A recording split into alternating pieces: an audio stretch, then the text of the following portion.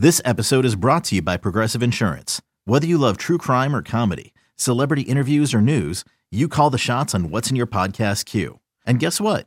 Now you can call them on your auto insurance too with the Name Your Price tool from Progressive. It works just the way it sounds.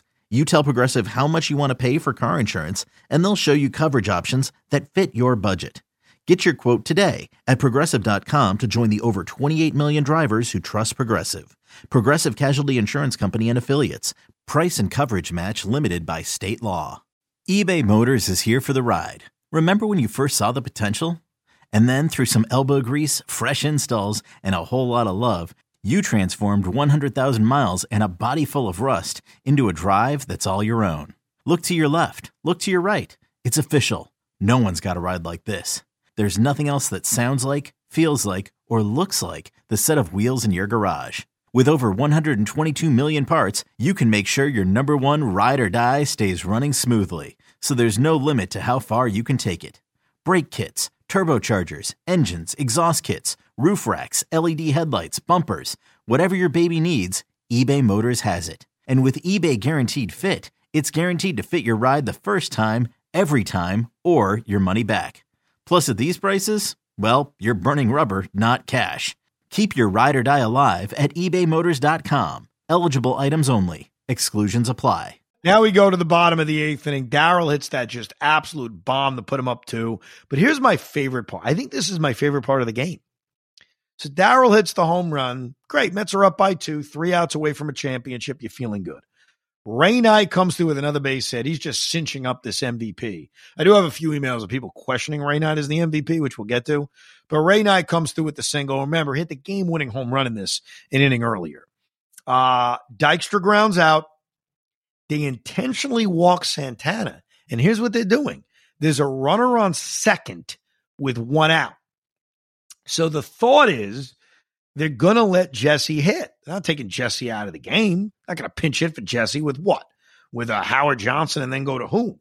Rick Aguilera? Doug Sisk? Doc Gooden? Like, where are they going? So Jesse stays in the game with a runner on second and 1 out. And for those of you who have friends who didn't rewatch Game 7 of the 86 World Series because they're a know-it-all, because they're an arrogant, I don't need to rewatch this. I already know what happened. I want you to ask them this trivia question. I want you to say, hey, who drove in the final run for the New York Mets in Game 7 of the 86 World Series? And they may say, well, did Darryl hit a home run? Yes, we're aware that wasn't the final run. They'll say, well, Ray Knight probably did. He was the World Series MVP. Okay, you're just wasting our time because the answer is Jesse a frickin' Roscoe. Jesse Orosco, who has a handful of RBIs in his major league career, 1 postseason hit in his major league career, hits a 1-1 chopper up the middle for an RBI single. Here comes Knight. He will score. The Mets are up 3. And yes, as an old school man, it gives me pride to say, relief pitcher Jesse Orosco, RBI single. It's 8-5 Mets. What up? That was awesome. My son was watching that part of the game, and he was very excited to tell me how that happened. Dude, you think about that. That right there is where you feel like you won the game. You could say the strawberry home run, but when Orosco does that, I mean, that is, come on. That's just like the icing on the cake. Oh, 100%. I wonder, in watching this, Pete, in all seriousness, when's the moment I'd say, we got this? Like, I don't believe my dad's thought that. We always thought that because of the way Game 6 transpired. I don't buy that. Like, you're down 3-0. Bruce Hurst is dominating. There's no way you're that confident we're going to come back like the night before. Even when you tie the game, okay, it's a 3-3 game in the 7th inning. You never know. Even when they take the 3-run lead, the Red Sox immediately rallied. Like, immediately in that 8th inning, they get 3 straight hits. They get 2 runs back. So is it Orosco getting out of the 8th? Is it Darryl hitting the home run? Or is it what you said? The Jesse Orosco RBI single that gives them a 3-run lead. I'm going to go Orosco. I don't think it's crazy. I don't think it's crazy. And then we go to the ninth, and Jesse makes it relatively easy. Keith made a really good play for the first out, that foul pop-up, the ground out by Wade Boggs, and then the crowd is on its feet. Marty Barrett's coming to the plate. And remember what happened an inning earlier. An inning earlier, the New York Mets had the NYPD sit on horses and march around the warning track as Vin Scully called it, a show of force, because they didn't want the fans jumping on the field like they did when they won the division. So this was top of the eighth inning. So the timing of it is really weird because it's right after the Mets took a 3-run lead and right before the Red Sox rally, that rally we talked about. That's the moment when the horses are marched out onto the field. They're walking from like the Met bullpen through the warning track around the field for no reason other than to intimidate, which I'm not arguing. Like, I totally get why. And obviously we haven't had an incident like this since. Yankees win the World Series in 96. The horses are there. In fact, Wade Boggs rode one. And I can understand why. Because as he's sitting there at Shea Stadium watching these horses come out, he's like, you sons of bitches, you damn horses. Who knew 10 years later he'd get to ride one of those horses? So Jesse strikes out Marty. We are the world effing champions. And if anyone jumped on the field, it was not noticeable because of that show of force. And what a great moment.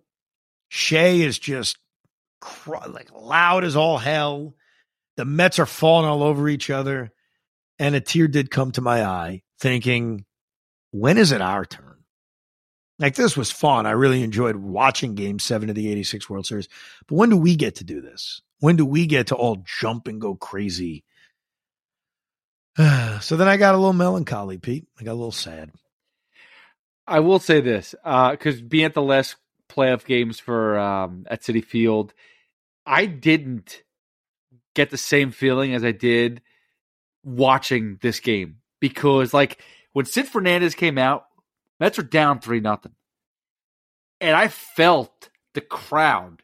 Like, I rewatching the game, and I'm not there, but I felt the crowd. I felt the presence. I felt the energy. I'm like, wow, this is like, things change, and you could feel that the crowd was in it.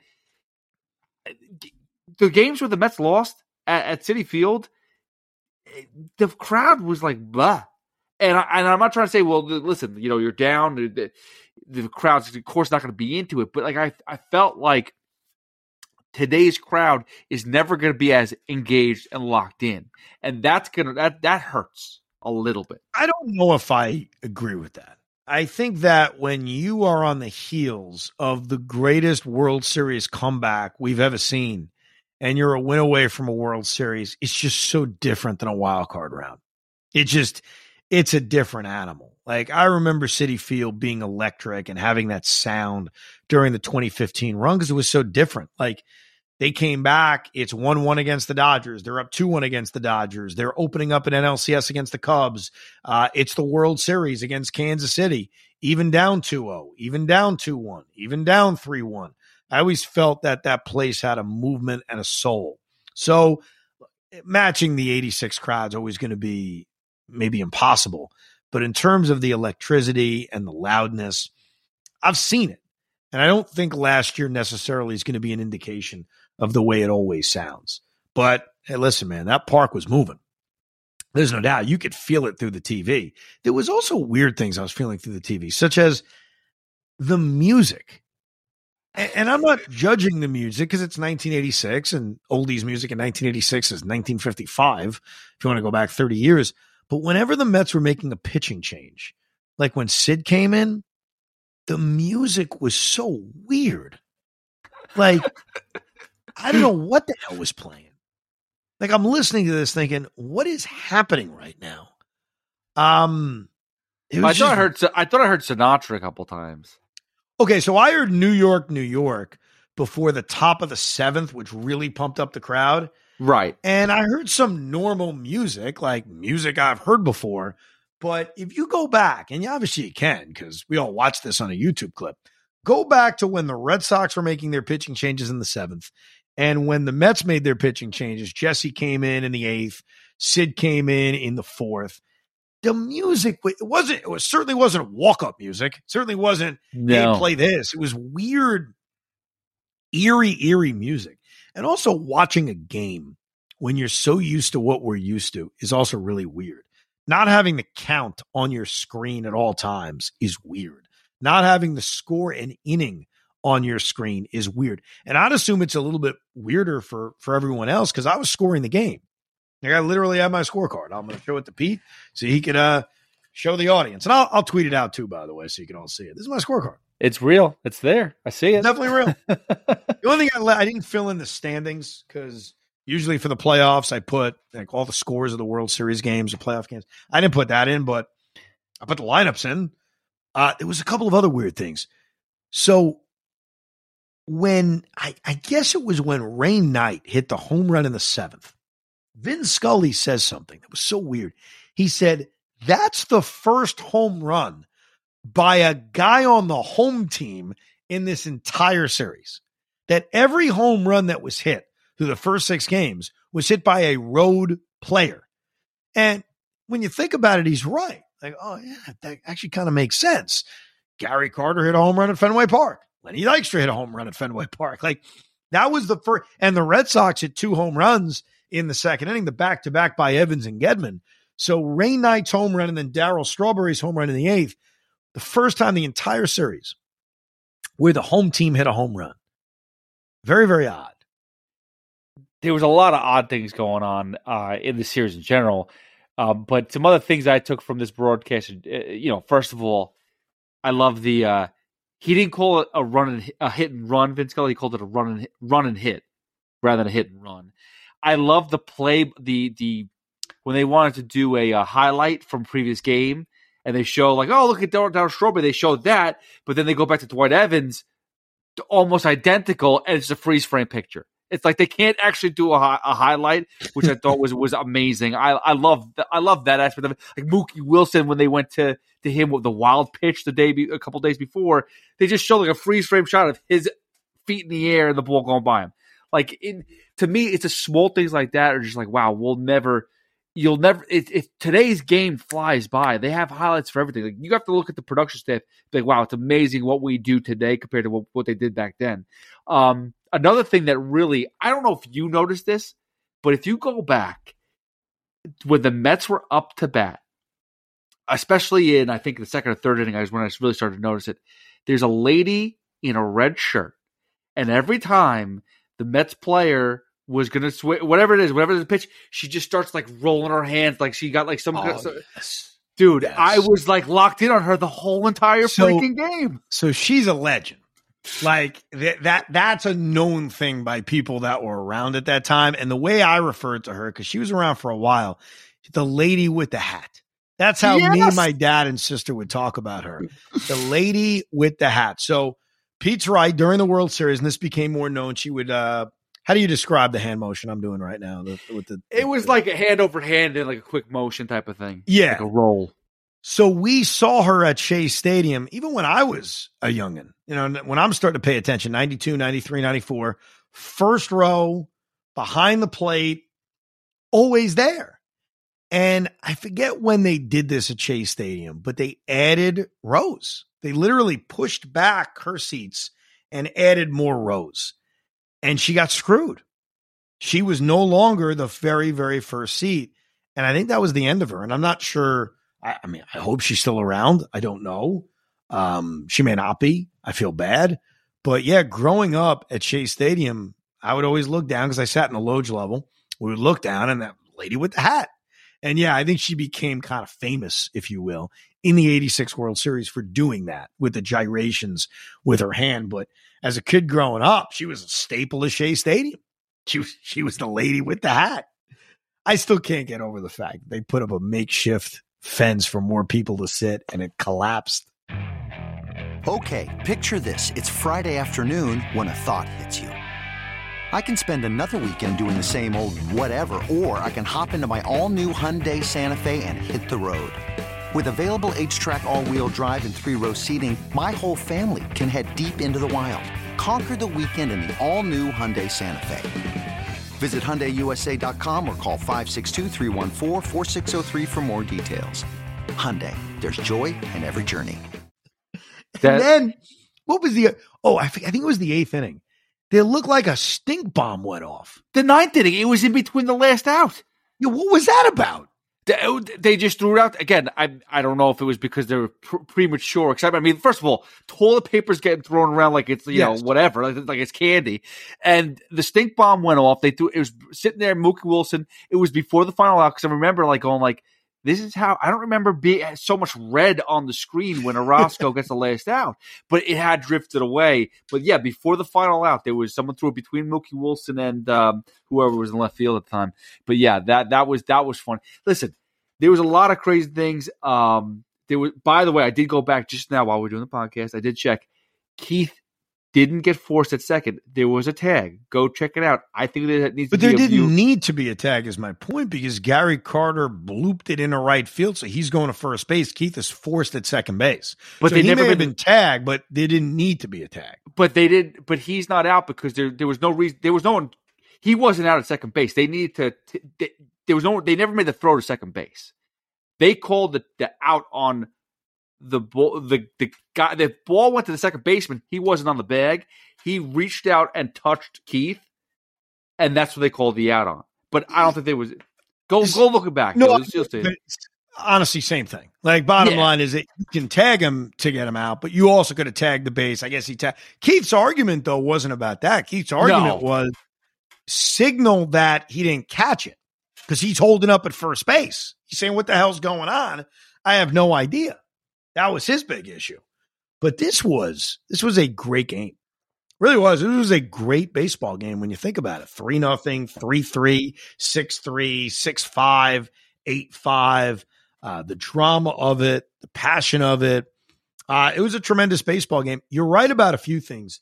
In this day and age, and I think that's only natural for us to compare it to a game of today, even Bruce Hurst, Ron Darling, they are not pitching nearly as long as they pitched. And it's not like either guy went that deep in the game. Bruce pitched 6 innings. Ron Darling pitched 3 2/3 innings. But we're talking about a winner-take-all Game 7. You are not nearly as patient. So I think in Darling's case, there's a chance he's out in the second. And I think in Hurst's case, he doesn't get through the 6th. He was allowed to finish the 6th inning. And that's when the Mets tied it. I don't think he's given that opportunity in this day and age. I don't think that happens.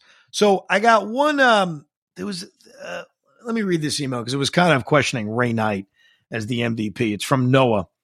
Evan and Pete, love the podcast, huge Met fan, but only casual about basketball and football. So the Ricos really helped me get through the offseason. Okay. I would love to hear your thoughts on my question, which you may wish to save for the episode when discussing the rewatch. Well, here we are. How about that?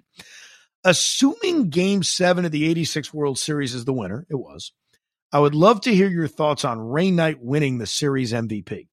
I was 9 when I watched the series, and I always felt Gary Carter should have won it. I know Knight had the home run in Game 7 and a hit in the Game 6 rally, but Gary had so many important hits as well. Hit 2 home runs in one game, started the Game 6 rally, hit a sac fly in Game 7 to tie it. Wasn't a sac fly, by the way. It was the bloop that we talked about, but okay, that's fine. He also had 2 doubles, 9 RBIs for the series. Ray had a higher average, but fewer at-bats. He also made an error, which seemed like a killer at the time. I'm fine with Ray winning it, but I'm curious to hear your thoughts. Should it go to a guy with good numbers and some big hits, or the guy with a couple of huge hits? That's from Miller. I think his email's Noah, but he signs it Miller. Okay, Miller or Noah. It's so tough. You know why it's tough to answer that?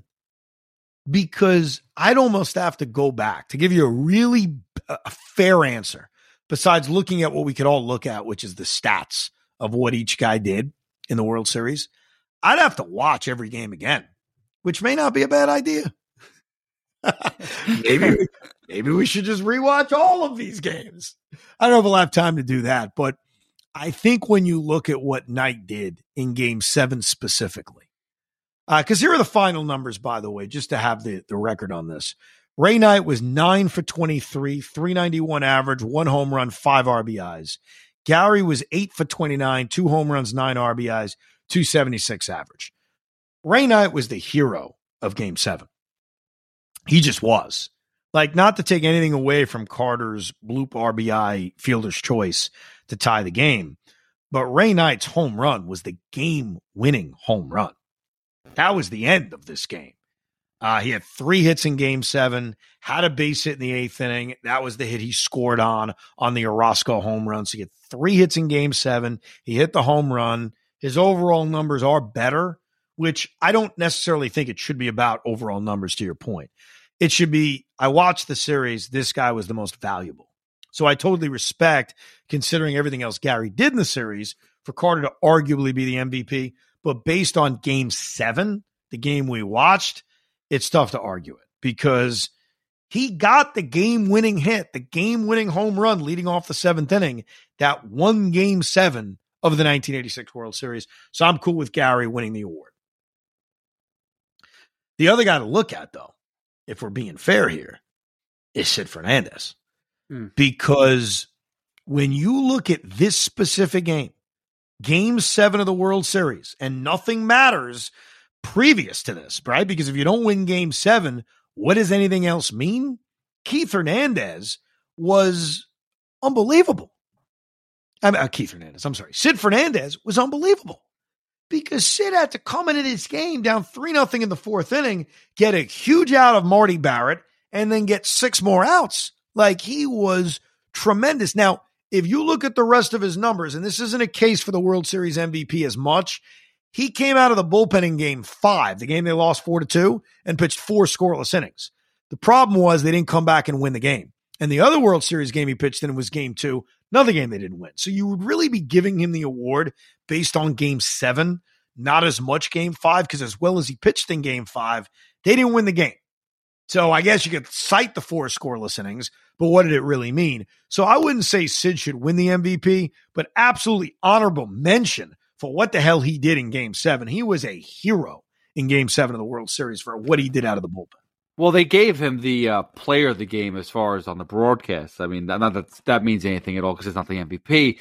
But again, like you said, it's almost impossible unless you go through and watch every single one of those games. If you take the tone of Game 7, you could argue Sid or Gary or whomever. But if you take the whole 7-game series, you're going to find the real answer. And I haven't done enough research on that for sure. Well, I would say that when you look back at what turned the series around, they lost the first 2 games at Chase Stadium, which is incredible, right? You're down 0-2 and you're on the road. Lenny Dykstra's leadoff home run against Oil Cam Boyd in Game 3 was monstrous. Gary Carter also had a big hit in that first inning, but scoring 4 runs in the first inning of Game 3 when you're down 0-2 right off the top was monumental. Look, it was a group effort. I mean, obviously it's a team game. There's a lot of honorable mentions, but I do think they got it right overall, just based on Game 7 and looking at the other factors here. That Ray Knight was the World Series MVP, but what a game. It's a shame to me, Pete, that it's a forgotten about game, because I think that when you look at Met history and you talk about some of the great games, most important games, this one's forgotten about. And here's the reality. It's only one of 2. There's only been 2 Game 7 of the World Series that the Mets have ever played in their history. 1973, they lost it. 1986, they won it. And because of how good Game 6 was, that's become the story of the World Series and not as much Game 7, when I'm not saying it's a better game than Game 6. Obviously, Game 6 is an all-timer, but this was a really good baseball game that would have made me hide under my seat if I was around, fully aware of fandom in sports, especially trailing 3-0 going into the later innings. Well, you think about this, right? It's weird because you say it's sad that Game 7 isn't as highlighted. Look at 2004. The Red Sox win the World Series, but what's the only series you really think about is them beating the Yankees, because when something's so crazy, the way the Mets won was special. That's up there as the best World Series game of all time. So, of course, you're going to sit there, and Game 7 is never going to live up to that, even though that's the one where we were able to actually celebrate the World Series, you know? Yeah, I think I don't know if it's the same because the result is so different, but another one that kind of feels that way is we always hear about Game 6 of the 1975 World Series. We always hear about the Carlton Fisk game. You know, this incredible 12-inning game, one of the greatest World Series games of all time. And we have that iconic image of Fisk trying to keep the ball fair, right? Well, they played Game 7. And in Game 7, the Boston Red Sox had a 3-0 lead. Does that not sound familiar? In the 6th inning. Does that not sound familiar? And the Cincinnati Reds rallied. They scored 2 in the 6th. They scored a run in the 7th. And they won the game in the 9th inning of Game 7 of the World Series. And as great as that game is, great game. I mean, they rallied in the 9th. It gets overshadowed by Game 6 by the other team winning, which is crazy to me. At least the Mets are being overshadowed by the Mets. The Reds winning the 1975 World Series and a classic Game 7 is overshadowed by them losing Game 6 as if it matters. It doesn't matter. The Reds won the World Series. So it's not a perfect example, but I've always wondered about that as a baseball fan, that Joe Morgan, who's a Hall of Famer, the late Joe Morgan, got the game-winning hit with 2 outs in the 9th inning of Game 7 of the World Series, and yet more people talk about Fisk's home run in the 12th inning. And that one's even crazier to me. No, it's listen, this is why I love baseball. Anything can happen at any time, and every season you just see the strangest things and different things. And that's why you love the sport. That's why you love watching, because it's unpredictable. And that's the joke of the script of the NFL. Everything is unpredictable. You just don't know. You can't predict baseball, Susan. Well, we hope you enjoyed the rewatch. Maybe it's something we'll do again another time. If you have any suggestions, of course, you can email us, thericob@gmail.com. As we creep closer to spring training coming up, we will give you a roster prediction, the opening day roster prediction for the New York Mets as we enter spring training battles, competitions. We'll also talk a little bit about radical realignment coming up in the next few Rico Brognas. We appreciate you listening. Thank you for listening to the first ever Rico Brogna Rewatch. We hope you enjoyed this episode of the Rico Brogna Podcast. It's amazing, isn't it? Make sure you download it now to keep it on you at all times.